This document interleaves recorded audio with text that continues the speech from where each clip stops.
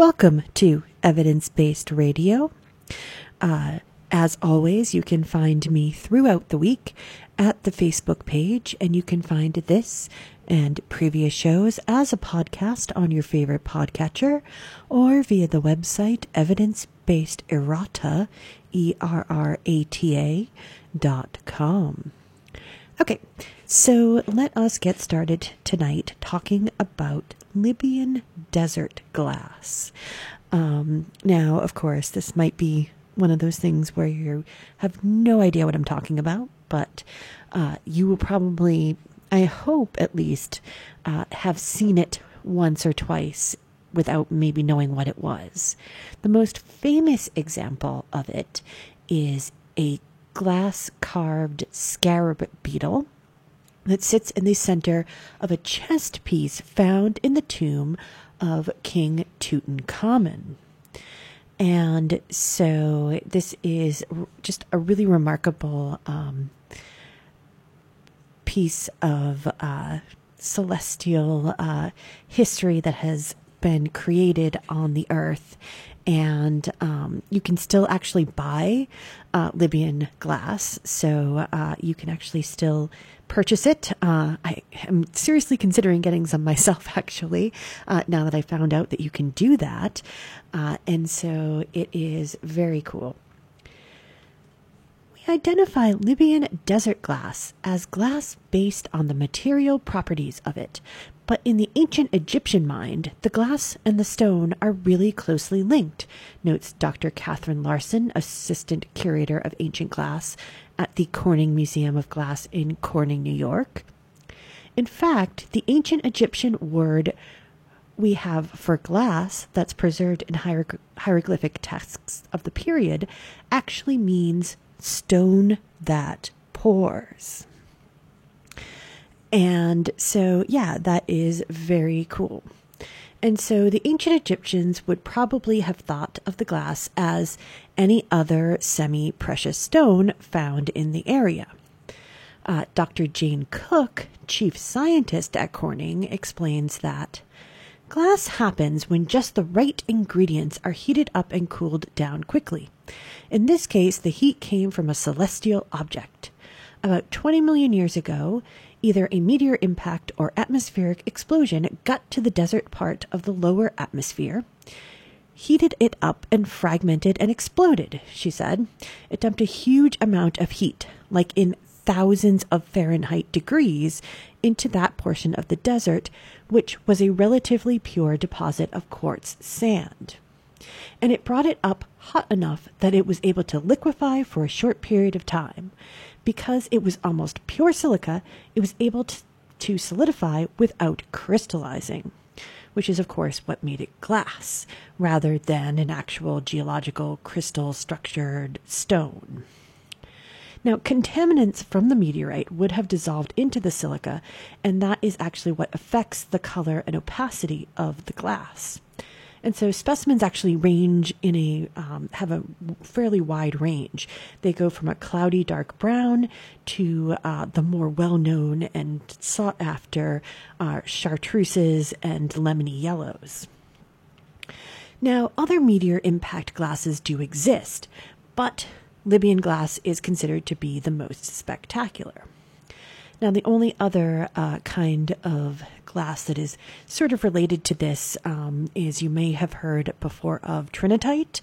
And so trinitite is glass that you find on the Trinity nuclear testing site. So when they were doing nuclear testing at the Trinity site, it actually fused the sand there into glass. And so people aren't supposed to take it away, and it was supposed to be, it's supposed to be left there, and it's, I think still radioactive, but people do have it. You can sometimes find it in various places.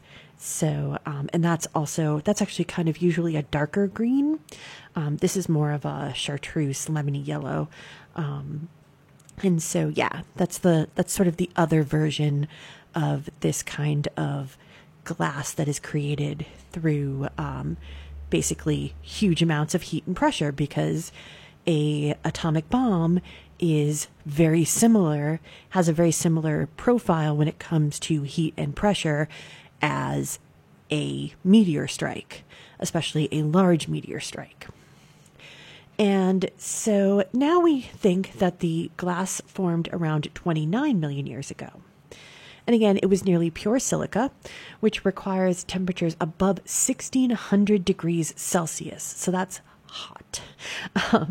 And so the glass contains rare high temperature minerals, including a form of quartz called cristobalite.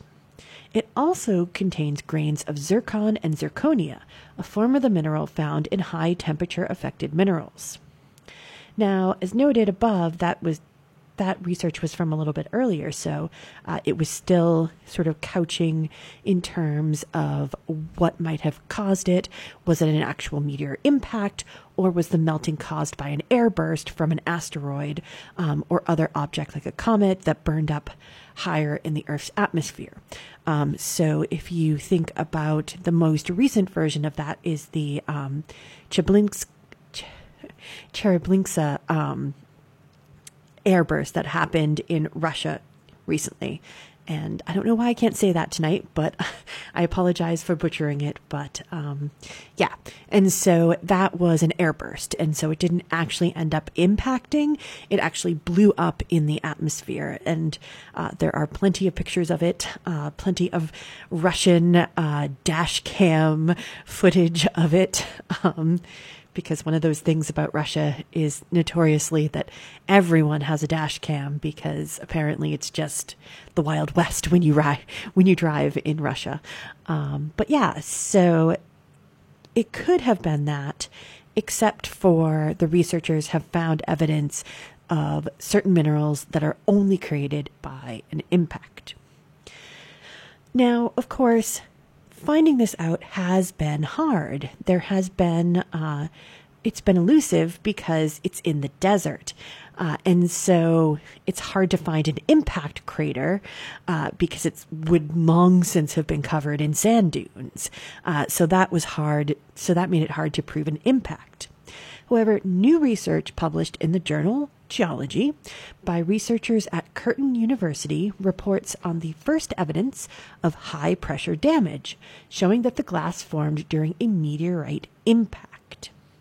So researchers have discovered an unusual mineral called rhyolite in the samples of the glass. Well, kind of.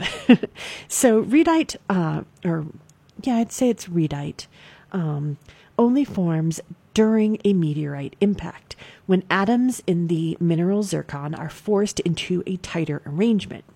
Now, such high-pressure minerals can only be formed during an impact, rather than, again, during an airburst.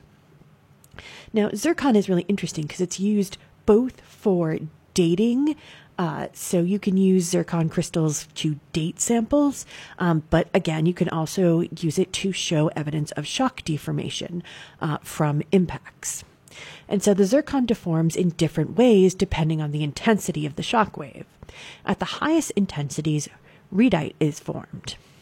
Now, of course, I said initially that they sort of found rhyolite because the only problem is that rhyolite doesn't persist.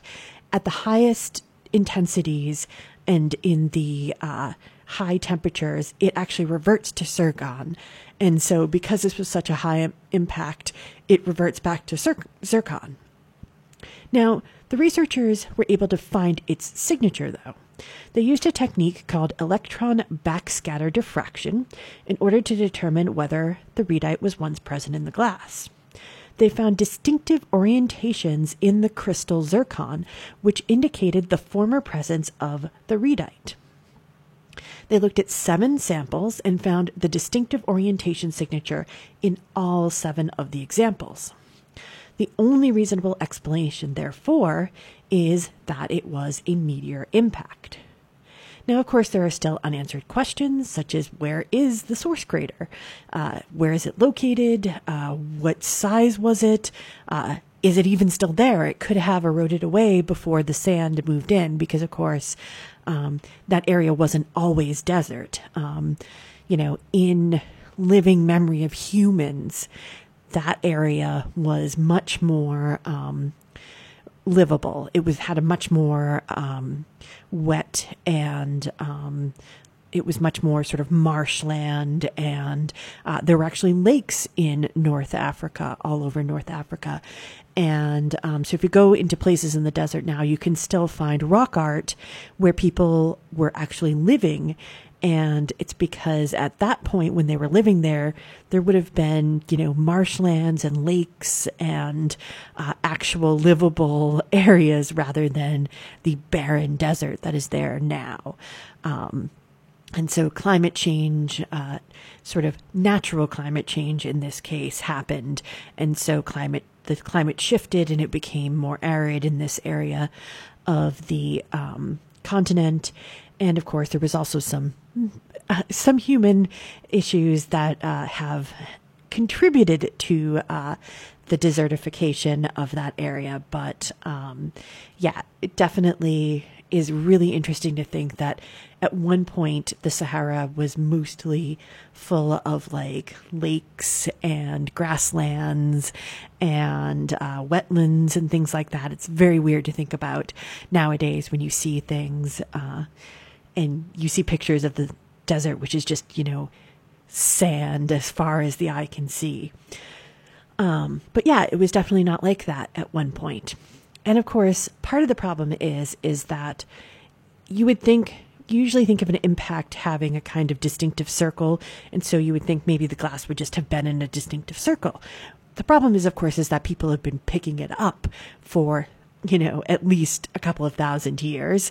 And also the dispersal of it is quite large because of shifting sand, because of different patterns of things that happen as well. It's not, because the initial impact would have happened so long ago, there's no way to actually pinpoint it by sort of triangulating from where the glass is located. But it's at least very good news for this sort of mystery of it to be slightly solved, to know that it's almost certainly from an actual impact and not from a burst. So yeah, mostly the really cool thing about this is the object itself. Like if you've never looked at Libyan desert glass, you should definitely look it up. Maybe even get yourself a little bit. Some of the samples that I saw online were quite reasonably priced. Obviously the more clear it is, the more close to gem quality it is, the more expensive it's going to be. I saw some that were quite expensive, and but certainly looked worth it if you had that kind of money. Okay, so let us move on, and let's move from natural space objects to unnatural space objects. Okay, so I'm going to take a moment, and since this is a show about science and skepticism, I want to do a little bit of a disclosure here, because it's important to, when you're talking about science, it's always important to note your possible conflicts of interest. And so I would just like to say that this is a story about SpaceX. SpaceX is owned by Elon Musk, and I do not like Elon Musk. He is not someone who I think is a quirky genius. I think he is a really, really, really overrated teenager, basically, who has more money than sense and who has been greatly overestimated. He's a little bit of he's almost to me a little bit of the David Foster Wallace of the tech world. And yes, I just took another swipe at another, great white genius from many people's perspective. So I just want to lay that out there because it's important to be able to disclose your conflicts of interest. That's a really important thing to do in science. And, but this is a legitimate story, and it's not my opinion. I'm actually going to be telling you about other people's opinions, but I did want to put out that disclosure there. Okay. So SpaceX's newest scheme is to launch an armada of new satellites. The project is called Starlink Satellite Mega Constellation, and it's meant to provide broadband internet service for a large swath of people, which I will admit would be a good idea if it was done right. However, the brightness of the satellites has astronomers worried. Given the amount of satellites that Musk wants to launch into the sky, a whopping 12,000 of them altogether, if the plan continues to go as it has been laid out, that's a lot of artificial light in the sky. And it's not actually artificial light. It's a lot of reflected sunlight in the sky. A lot of satellites in the sky at all times. And so, it's a little bit worrisome. Of course, Musk claimed on Twitter, and this was actually the official word of SpaceX when reporters asked SpaceX if they wanted to comment. They said, please refer to Elon Musk's Twitter. So this is his official opinion, which is that, quote unquote, the satellites will have no material effect on discoveries in astronomy. However, not all astronomers are convinced of that. It's going to become increasingly likely that the satellites will pass through the field of view and essentially contaminate your view of the universe. Darren Baskell, an outreach officer of physics and astronomy at the University of Sussex, told The Verge. And it's going to be really difficult to remove that contamination away from our observations. And so, of course, the problem is that seeing deep into space requires long exposure imaging, which can be for minutes or hours. And when a super bright object passes the field of vision, it blurs the image. If it was just a point in an image, that wouldn't be too bad, said Phil Bull, a theoretical cosmologist at Queen Mary University of London. You could just ignore the bit around that point. But because it's a big line going through your image, it really gets in the way. Now, there are already the occasional issue with streaks and others, and already happening. And so it's not an unreasonable thing to feel that if there's many more satellites out there, that these streaks are going to get more common. And unfortunately, it's not just SpaceX that wants to get in on this. Companies that want to join this craziness include OneWeb, Telesat, Kepler Communications, and of course, Amazon. Sigh. So the night sky is going to get a lot more cluttered and a lot brighter. Now, it won't be a problem everywhere all the time, but especially in the higher latitudes in summer, the satellites will still be visible throughout the night because they are high enough in the sky that they continue to reflect light from the sun. You can go into your backyard with some binoculars or even the naked eye, and you can see plenty of satellites whizzing around a few hours past dusk or before dawn, says Bull. It's really not like they just instantly switch off when the sun sets on Earth. And I know for certain I've stood in my driveway and looked up and seen satellites whizzing through the sky. They're very distinctive and they're very bright. And of course, again, this isn't it isn't that these satellites have lights on them. It's that most of them have solar reflectors on them that are gathering light in order to power the actual satellite.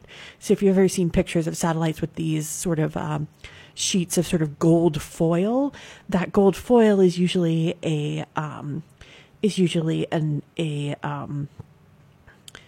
collecting sunlight and creating electricity for,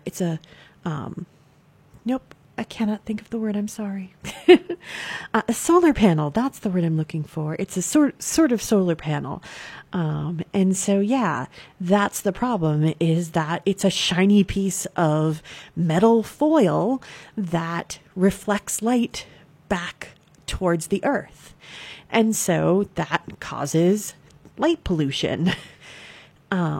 And so there's also concern that once there is a swarm of satellites orbiting, that they might run into one another, for example, especially if they're from different companies. So that will also contribute to the problem of space junk. And so space junk is a really big problem right now. We don't think about it very much, and it's kind of hard to quantify, but there's a lot of old space material, or from satellites that have gone defunct, from different from different shuttles and rockets and things like that, where they've left boosters off and things, and there's just a lot of debris. And so, there's always worries about what's already out there for space debris in places like the ISS, for instance, the International Space Station. And so, if you've got things sitting out there and they potentially crash into each other, then you've got shrapnel that is potentially going to hurt, the ISS, or, if it happens to be that a rocket is launching at that point, you could actually have collateral damage in that way. And it's very crazy. And, that sounds a little bit far-fetched, but in some ways it's not. We know that there's already a lot of space junk, and there are a lot of people who are trying to figure out how to deal with it, because we are looking to put more satellites in orbit. And so those satellites are in danger of hitting space junk and being damaged. And so it's not a trivial concern. And of course, the problem with satellites and objects like the ISS, again, the ISS also has that problem. So you've probably, at some point, I used to have something on my watch that would tell me when the ISS was going overhead. And you can see it because, again, it has these large solar panels that are collecting sunlight, but also reflecting it back. And so that's a problem.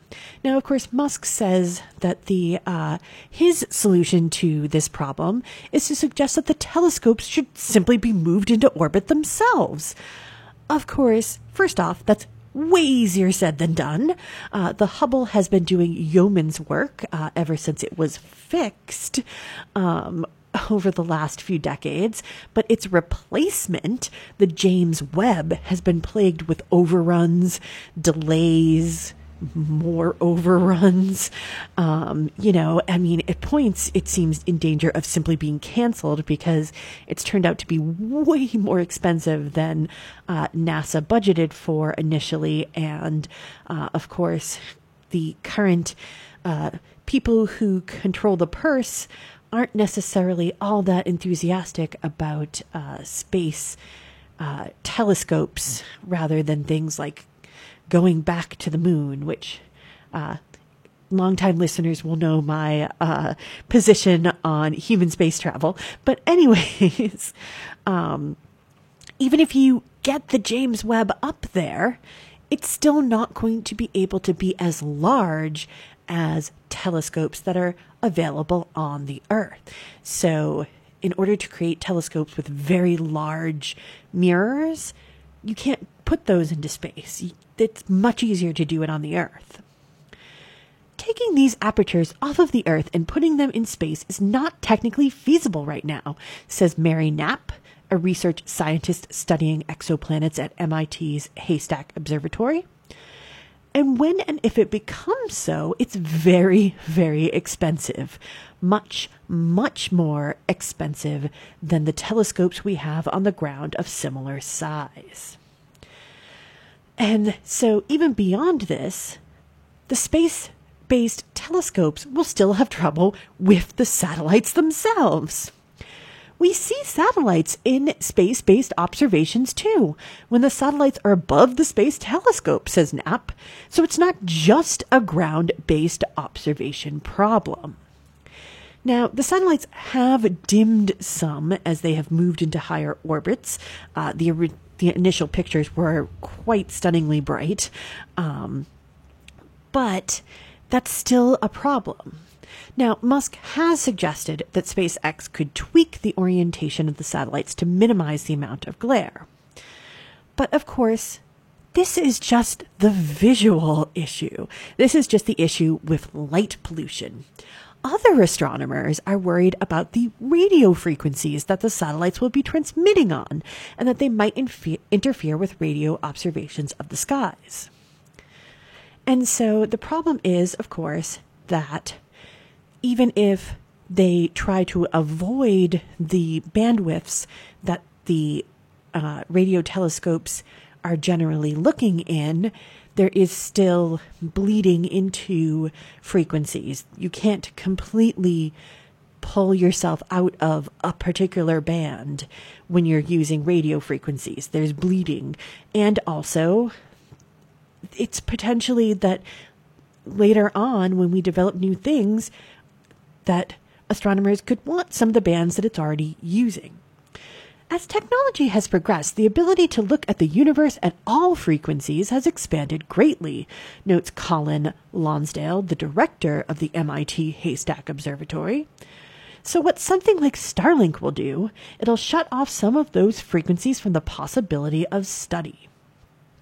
Now, ultimately, I totally will concede that better access to the internet for the world is a worthy goal.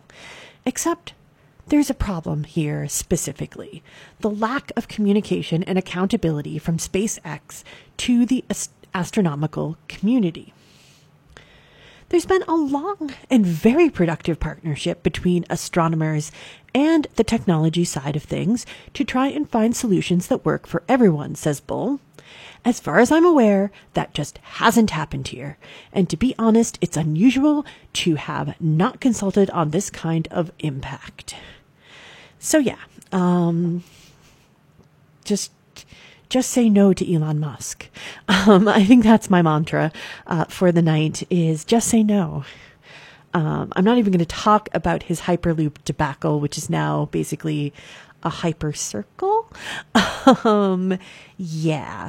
So again, people who have been really hyped up as being geniuses who, when you really look at them, are not at all so much.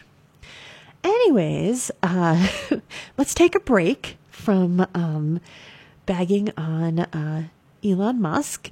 And when we come back, we're going to talk about someone awesome instead.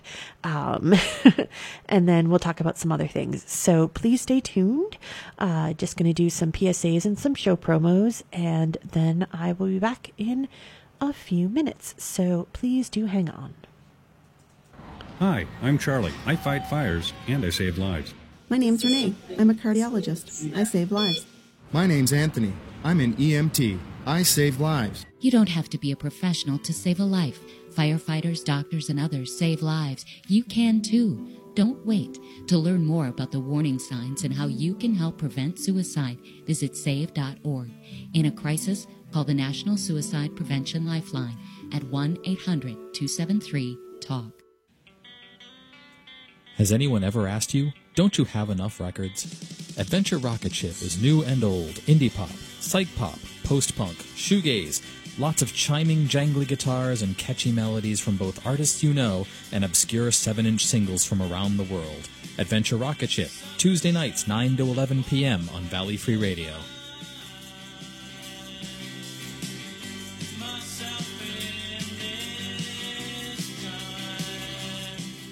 Alcohol poisoning is caused by binge drinking large quantities of alcohol in a short period of time. Very high levels of alcohol in the body can shut down critical areas of the brain that control breathing, heart rate, and body temperature, resulting in death. Alcohol poisoning deaths affect people of all ages, but are most common among middle-aged adults. In the United States, an average of 6 people die every day from alcohol poisoning. Most of the deaths are among men.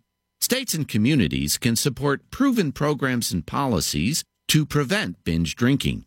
Healthcare providers can screen all adult patients for binge drinking and counsel those who do to drink less. Don't binge drink. If you choose to drink, do so in moderation. Up to 1 drink a day for women or 2 drinks a day for men. To learn more, visit cdc.gov/vital signs. Classical music on Valley Free Radio. Tune in to Andi Musique Wednesday mornings at 7 a.m. for an hour of beautiful music to start your day. Hosted by Lucy and Larry. Hello, this is John Hodgman, resident expert for The Daily Show with Jon Stewart and author of More Information Than You Require, speaking into a small machine, representing WXOJLP Northampton Valley Free Radio, found on your radio dial at 103.3 frequency modulation. That is all.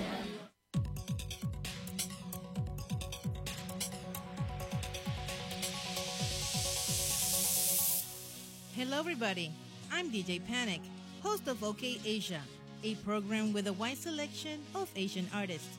I like to combine genres from rock, pop, hip-hop, Bollywood, and R&B. So please join me every Saturday from 12 to 2 a.m. on Valley Free Radio.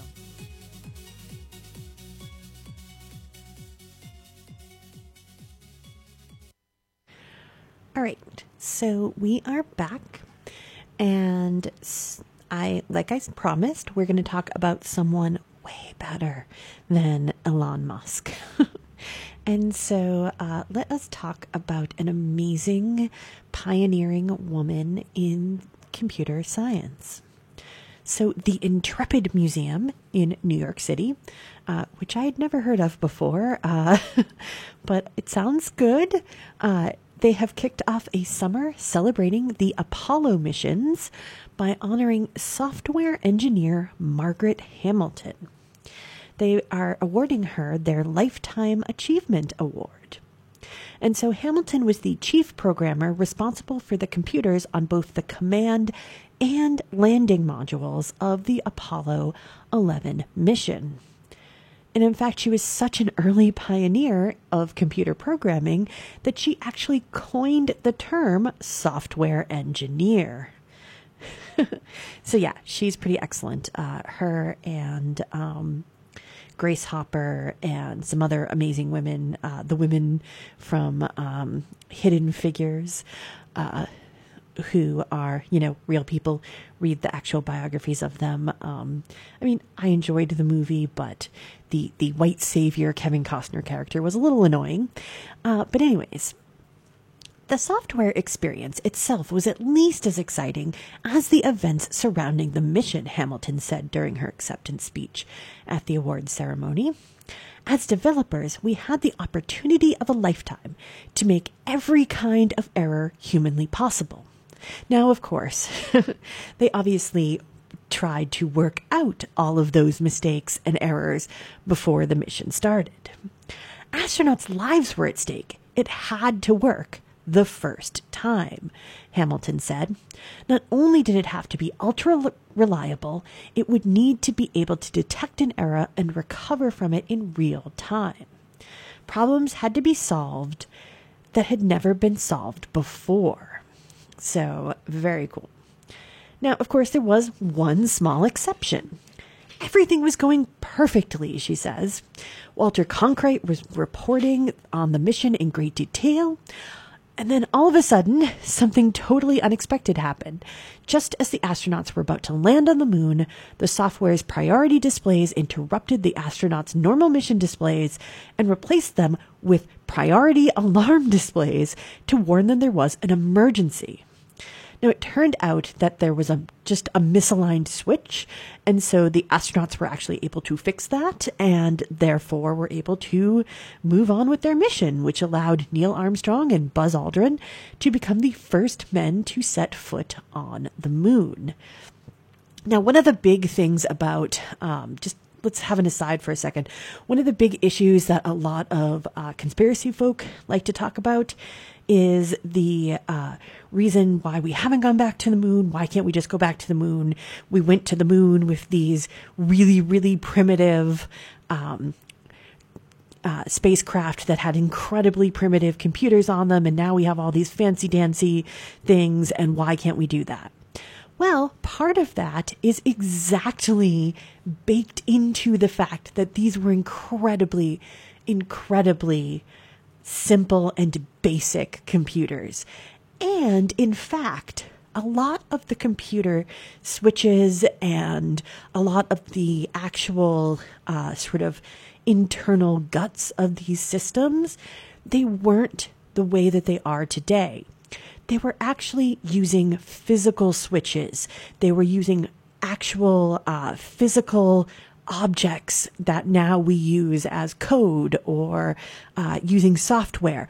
They actually had, there was so much more analog things happening in these computers than happen today. And so when you have an actual physical object, when you have a switch that you can actually look at and maneuver, that's a completely different thing from having, an iPhone that if it malfunctions, you can't just take the top off and move some stuff around and fix it. You have to, run diagnostics and do all of these things and look at the software generally. And sometimes it's a physical thing inside of the actual computer or the phone or whatever. But a lot of times it's not. And so if you ever look at, if you ever see sort of a display about the actual, what was inside of those computers, it's all crazily analog. It's just fascinating to see all of the stuff that they did with actual physical items, which of course were also much more resistant to things like radiation. Your cell phone, your laptop is a lot more sensitive to radiation than something that's made out of metal and cloth. And so, that sounds silly, but it is. And so that's why for a long time we haven't done these things. It's because even though our technology has improved in leaps and bounds, it's improved along a line that actually makes it harder to do those sorts of things than it was when we were using, literal metal and cloth and metal and chains and things that were, very, very analog. I think that a lot of people don't realize that. They haven't actually looked into what was inside of these spaceships and inside of these computers. There's a reason that they were the size of rooms, these computers, because there was a lot of physical stuff inside of them. All of the transistors and all of the, switches and everything that was in them was just physical things in a way that they just aren't anymore. Okay, so enough of that aside. Hamilton actually also discussed her work prior to the Apollo mission, noting that she started her career in computer science by developing programs to better predict the weather. She also mentioned her work with MIT's Semi-Automatic Ground Environment, or SAGE project, which apparently was to help the military detect enemy planes. And apparently this computer was quite the beast. She describes it in pretty amazing detail. The machine was huge. If your program crashed, the computer would tell you with siren-like and foghorn-like sounds throughout the building that everybody could hear and flashing lights that everyone could see, Hamilton said. Everyone would come running to find out who the guilty one was. We used a Polaroid camera to take a picture of the bug together with the person who caused it. Now, I think that's pretty hilarious. And of course, remember, we talked about Grace Hopper recently and the origin of the word bug, which, again, talking about physicality in these old computers, the original bug was literally a moth that was found in the computer. So yeah, definitely a very different thing from what we have today. Now, Hamilton is actually still an active programmer. She's currently working on a system that prevents errors before they occur rather than needing to fix them after the fact. And the work actually builds on that work done on the Apollo program to make sure that the astronauts were able to perform their mission with precision and success. Errors, she notes, however, were important and are still important to the way that software is developed. And by extension, kind of everything else, because, these speeches are always about trying to inspire people. The errors showed us what to do and where to go, each holding answers to questions we had not thought of asking, she noted.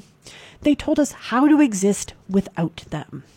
And so, yeah, congratulations to one of the many women who were crucial to the early development of computers and who have started to be much better remembered than they have been in the past. So the next time some tech bro or, some person who tells you that, men are just better at technology, remind them that computers pretty much wouldn't exist without the hard work of many pioneering women. And so, yeah, most of the early pioneers of computer science were women, including Ada Lovelace, all the way back at the beginning of the idea of a computer.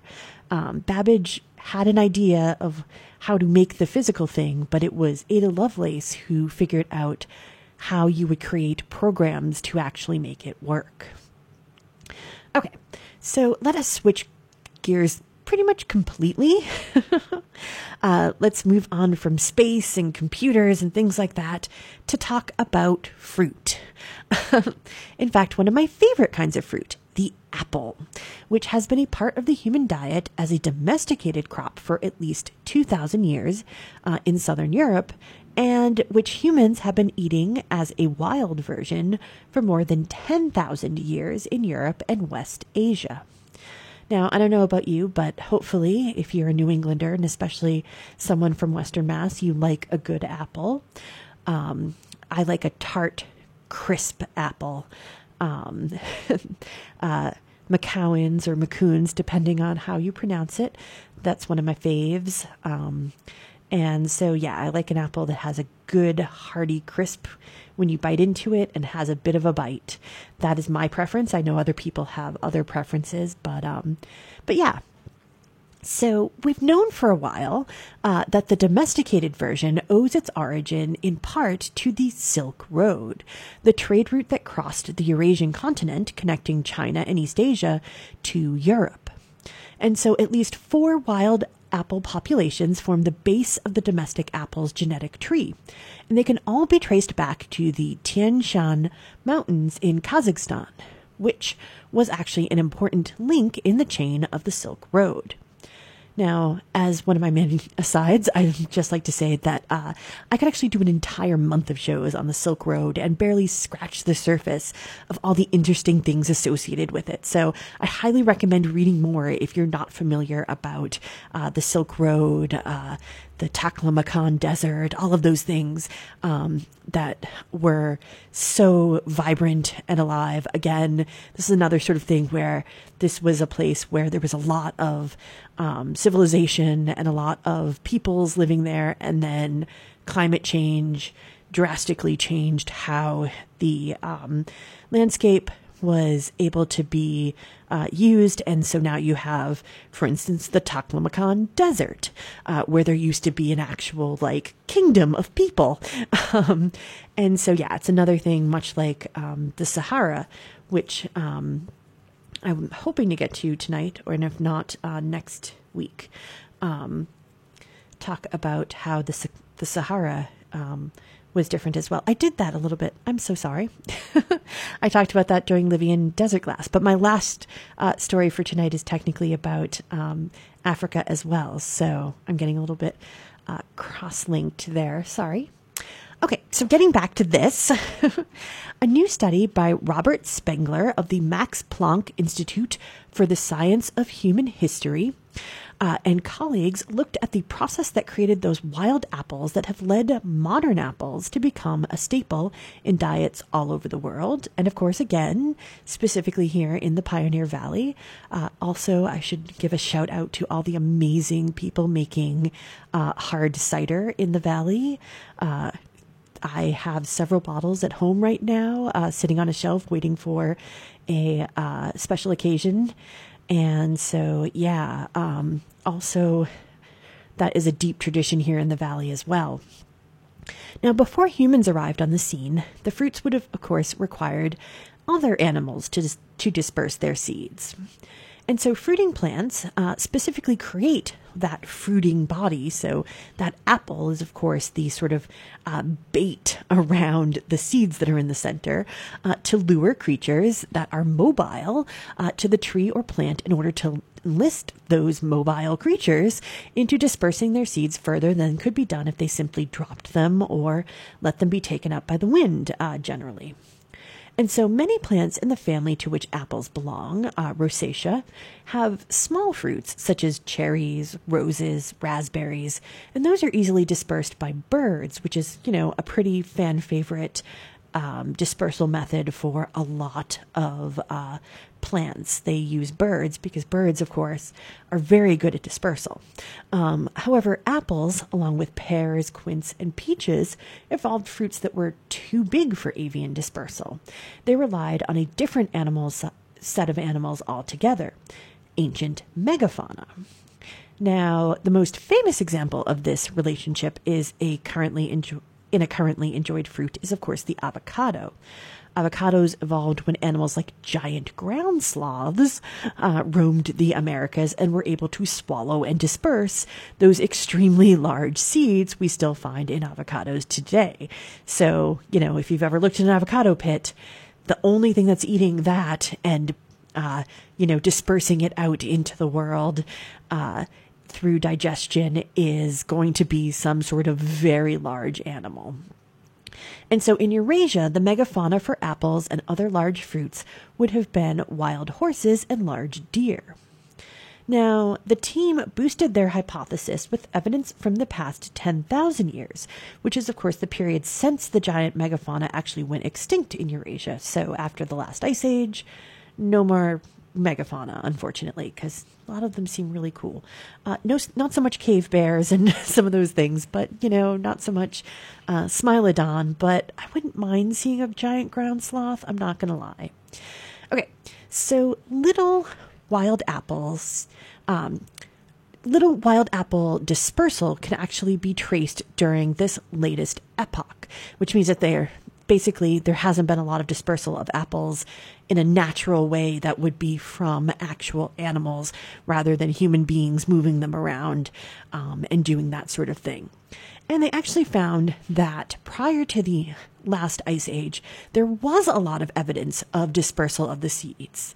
But again, since that ice age, they really haven't expanded their territory in any really meaningful way. Now, of course, once humans came on the scene again, we took over and started to create that apple that is so familiar and beloved today. Large fruits with specific traits like hardiness, specific taste profiles, the ability to travel without rotting or bruising, those sorts of things. And so hybridization created the first viable apples that we would have eaten. But of course, most apples today are actually grafted. So it's a really interesting process. If you don't know, basically, and it can be like, you can graft like almost 3 different plants together. So you'll often have one plant that is really good for rootstock, and then you'll put another plant. You'll graft a plant onto that that's good for the actual apples. And sometimes I think they also will add another plant that's good for, disease resistance for, the leaves or something like that. It's crazy. So yeah, it's a really interesting way in which apples are grown today. It's not just, planting the seeds in the ground and growing apples, because even if you have a particular kind of apple that you really like and you try to put those seeds in the ground, unfortunately, apples are what's called heterozygous, which means that they don't breed true, so to speak. So if you were to plant an apple, the 6 or 8 seeds in an apple, you could potentially get 6 or 8 different kinds of apple that grew from those seeds. And of course, as a flowering tree, as a fruiting tree, it takes a long time to go from seed to mature apple tree that can actually give you apples. and it might turn out that none of those apples is actually delicious. So, people have improvised, and they created this incredible thing called grafting. And of course, we've got plenty of apple trees around here, but there's a really cool example of two trees being grafted together at the Smith College, right by the actual greenhouse at Smith College. So in that sort of little back, sort of right by the rock garden, where there's all the sort of succulents and things like that, there's this crazy tree, and you can see that it's actually two trees that were fused together, that were grafted together at some point, probably like over 100 years ago. And you can see that it's very distinctively two trees that were put together. And I always find that tree very fascinating. It's such a trip to look at because it's so clearly two different trees. So yeah. But anyways, and so one of the cool things about this is actually that, we know a lot about the domestication of grains, rice and wheat and millet and, things like that. But there's a lot of other things that we eat, a lot of other plants that we've domesticated and eat, that we can now go to a grocery store and buy, that we don't know as much about how those were domesticated. Gourds and, all sorts of other things like that. And of course, we have created all sorts of amazing things, from single plants. So like, the ancestors of wild mustard are now, I think, like 6 or 8 different things, maybe more. So broccoli, cauliflower, broccolini, actual mustard greens, Brussels sprouts, maybe not Brussels sprouts. Brussels sprouts, I think, are more cabbage, but I think, but anyways, I know that broccoli, cauliflower, and broccolini and mustard are all connected. I know there's some others that I can't think of offhand. And so those were all domesticated from the same genetic ancestor. So of course, that's one of those things about when people cry about genetically modified organisms and things like that. And of course, I, again, as I was scrolling through something yesterday, saw the idea that when you quiz people, sometimes when people are quizzed about whether or not all foods have DNA in them, some people will say that only genetically modified foods have DNA in them, which makes me sad. But, we just have to keep going out there and trying to educate people as best we can. And, I feel very frustrated about the issues with genetically modified organisms, because as someone who is a natural leftist, anti-corporatist, I want to agree with people who say that, these big ag companies are terrible and awful and clearly they're doing something bad. But I also see that people need to be fed. And, there's a lot of genetically modified organisms that have been created by non-corporate entities that are trying to give people vitamins, that are trying to save plants that are an integral part of communities, like the papaya in Hawaii.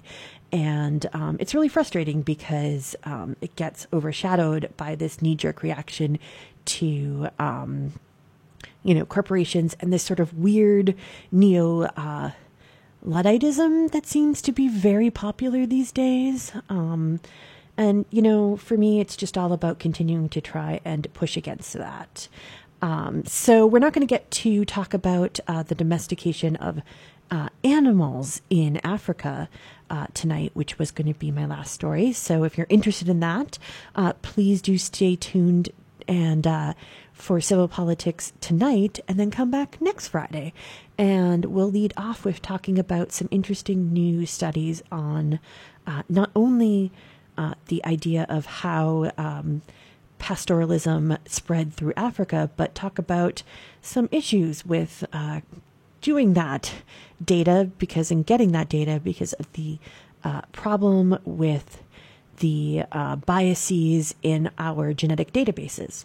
All right, so again, that's all I have time for tonight, but I am very happy to have spent this hour with you, and please do stay tuned for Civil Politics coming up next. This show is part of the PlanetSide Productions Network. For more information, please visit www.planetside.pro, and thank you for listening.